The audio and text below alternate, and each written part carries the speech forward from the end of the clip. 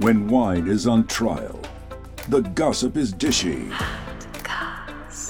The judges are drunk. Wasted. The verdicts are random. So random. This is True Crimes Against Wine. All right, welcome to True Crimes Against Wine. That's Topher. That's Rachel. And today... This is our very special sidebar mini-sode. Yes, so we will be answering questions that you all submit to us about drinks, cocktails, wine pairings, celebrities, whatever you want. We are happy to answer it. Any burning questions that you have, we're going to do our best to answer them for you. Yes, all right. Well, let's approach the bench. Cheers. Cheers. And what's our question today? Okay, so this question comes from Ben. He asks, why do some wines taste like different fruits? You guys talk about Sauvignon Blanc tasting like grapefruit, but it's just grapes, no grapefruit juice, right? Why does wine taste like wine? Which is an excellent question, Ben. Why does wine taste like wine is a very good question. So, first of all, you are correct in your assertion that there is no grapefruit or grapefruit juice in Sauvignon Blanc. It is just grapes. I think you can make a good mix, though, if you really wanted to. Well, so here's the deal. We all know that there is such a thing as fruit wine, obviously. Yes. If you've seen your Schitt's Creek. Yep. You know that Moira loves her fruit wine. Yes. Gentle notes of crown apple. There's also sangria, which is a cocktail technically, but is wine-based. And then they add fruit and then sometimes different liquors or liqueurs as well. However, when you think about, for instance, the AVAs, the American Viticulture areas, which are the wine regions here in America, and then all of their European counterparts, South American, wherever, as the case may be, those places have really strict laws as to what can go into the actual wine itself, how they're fermenting things, how long, what the strength of the alcohol is, even down to which grapes are allowed to be grown in which regions.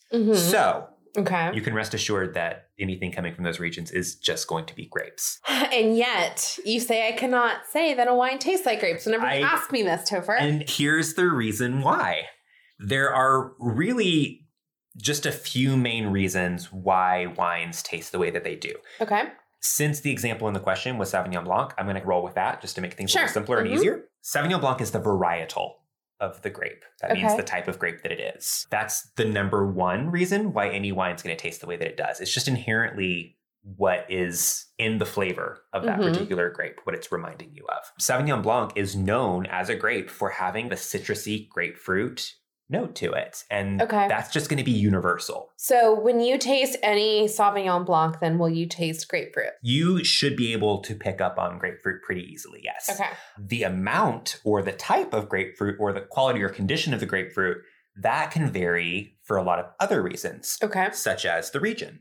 So Sauvignon Blanc is grown actually all over the world. It's grown in South America. I've actually even had a Sauvignon Blanc from India that was really interesting. Interesting. It was very interesting. But it's mostly known in 3 different regions. Your California Sauvignon Blancs are going to be obviously something that's very popular and very accessible if you live here in the States and you're going to any grocery store. But the French and the New Zealand versions are really what saturates the market. Those are the main styles of it. And those are very different from each other, as we've seen through some of our previous episodes. You really get that super grapefruity, breakfasty wine flavor from the New Zealand. That's a lot to do with the region, the quality of the soil, the climate, all of that. But there's also a little bit in terms of the technique of the winemaker. Okay. And that can go into everything from when you're harvesting the grapes, meaning the ripeness of them, to actually how long you're fermenting them and what you're aging them in, things like that. And those are all personal choices as well. Okay. All right. So it's the variety of the grape, the conditions the grape was grown in, and the winemaking process. Absolutely. Okay. For example, when I was doing one of my internships out in Willamette Valley in Oregon, we would get up in the mornings and I would go with the winemaker to the different vineyards that he was purchasing his grapes from. And there was one particular vineyard that was really cool. It was along the slope of the bottom of this mountain.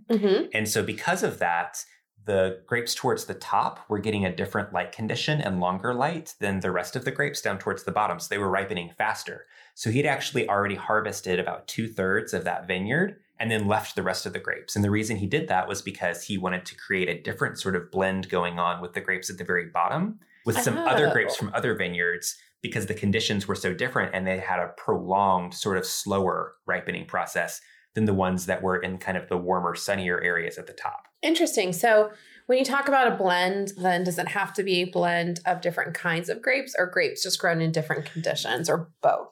It can be both. That's a wonderful question. Thank you. It's usually going to refer to different types of grapes. However, when you are looking at different Pinot Noirs from this particular region in Oregon, a lot of times what they are doing is taking grapes from different vineyards that are in the same area, obviously, but the conditions are so different there in terms of the soil, the light exposure, the climate. Okay. And so it can create some really fun blends where they're all Pinot Noir, but now you're taking kind of the best of the qualities of these different areas and putting them together in one bottle. That's really cool. Yeah. So when you're thinking about flavor for your wine, you have to realize that there are also some things that you can be doing at home that are going to alter or optimize the flavor of your wine as well. Okay. One of those is going to be aeration. We know this to be more commonly as decanting. And here's the thing about decanting is you really can't ruin a wine by decanting it.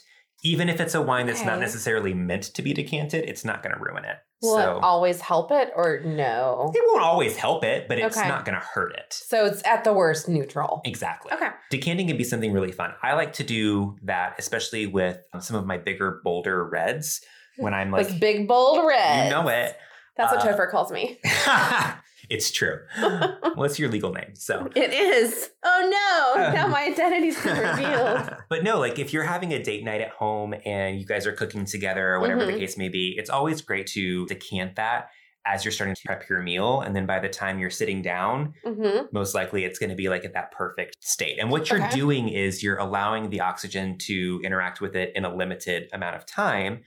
And also, it's just opening up those flavors. It's getting to a different temperature than it would be normally. Okay, so is temperature another thing that affects? Temperature is extremely important. Yeah, we've seen that a little bit with some of the rosés and things. Yeah, so typically your whites and your rosés are going to want to be chilled between 45 to 50 degrees. However, as you've seen, if it's really, really cold, it can be really difficult to pick up on some of the nuances of the flavors. Yes. Which is totally fine if you're just chilling with it and you're like not trying to think about it. Right. That's great. But if you're like doing a wine tasting and you're trying to really delve into the glass. Then you want to have it at a better temperature for that wine. Yeah. So and that's one of those things where it's totally personal preference as well. When it comes to reds, I would say 55 to 65 degrees is ideal. Okay. That's why when you go to a restaurant, they do keep their reds in a cooler. It's just not like a refrigerator at home. So if you wanted to duplicate that at home, basically what you can think about is for a light body, high acid wine, like a Pinot Noir or a French Cab Franc, you're going to want to put that in the refrigerator for about 90 minutes or so to get it to the ideal temperature to drink. Okay. If you're going for something that's going to be a lot bigger and bolder, like a California Cab that's more tannic, then you're going to want to chill for only 30 to 45 minutes. And that's going to help you get the optimal flavor that the winemaker was trying to put into it. Okay. Having said that, I don't do that at home, to be honest with you. I just open it up and drink it. open it up and drink it. Okay. Yeah. Unless it's a white, and then I like it chilled.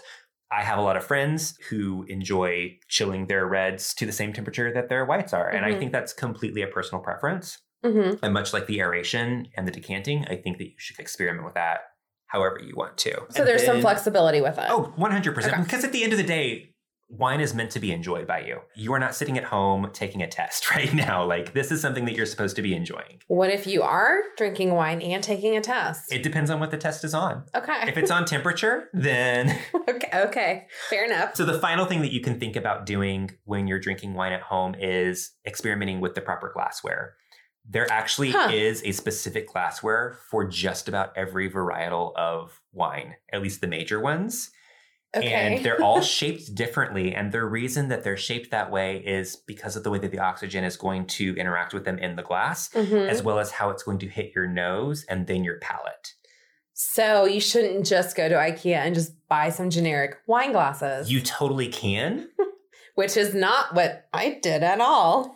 What I'm saying, though, is that it's really fun to experiment with those glasses. And what I learned is that my husband and I, for instance, have 2 completely different preferred glasses that we like to drink the same wine out of because it does change the flavor. And it's really fun to do a tasting like that where you've got like 3 different types of glasses and then you pour them into different shaped ones and you see how it alters the taste of the wine.